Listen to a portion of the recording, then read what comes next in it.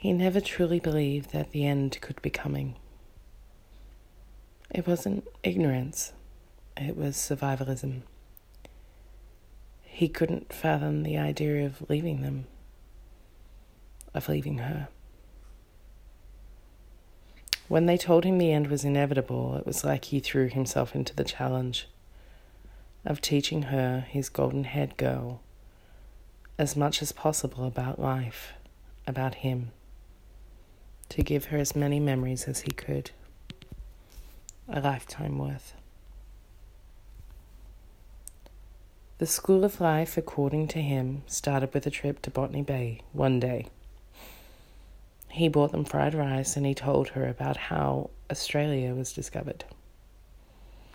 This was where our Australian history started, he told her. She remembers where they sat. She remembers this as the moment that sparked her love for all things history. She remembers the rubbery, undercooked fried rice. The School of Life stressed the importance of sport, but especially that rugby league isn't just a sport, it's a way of life.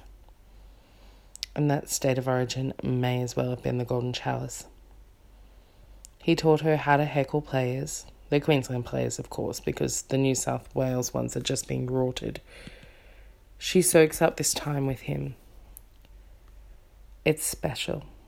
The only time when she can be encouraged to yell inside her home. The School of Life showed her that every car trip required suitable music. And then when it came to music, his views were simple. Good music was good music, and crappy music, crappy. The School of Life encouraged hard work and learning, and doing anything it took to take care of your family. He taught her that a real man does whatever he can to ensure his family is provided for, including working 6 days a week while you're undertaking chemotherapy.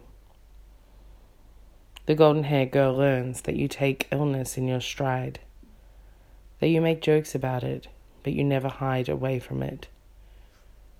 You own your reality, even if that means denying that death is likely. The School of Life taught that Hollywood is king. She was shown movies that probably weren't age appropriate. She realizes that most 8-year-olds have never seen The Godfather, let alone know how to critique it and understand it. But he knows that she can handle this. She's his. She's him in this way, in so many ways.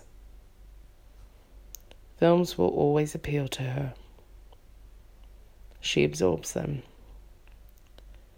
and the knowledge surrounding them. She critiques them. She can list endless trivia surrounding them. They are her passion. A passion that he ignited. He gave her the gift of cinema.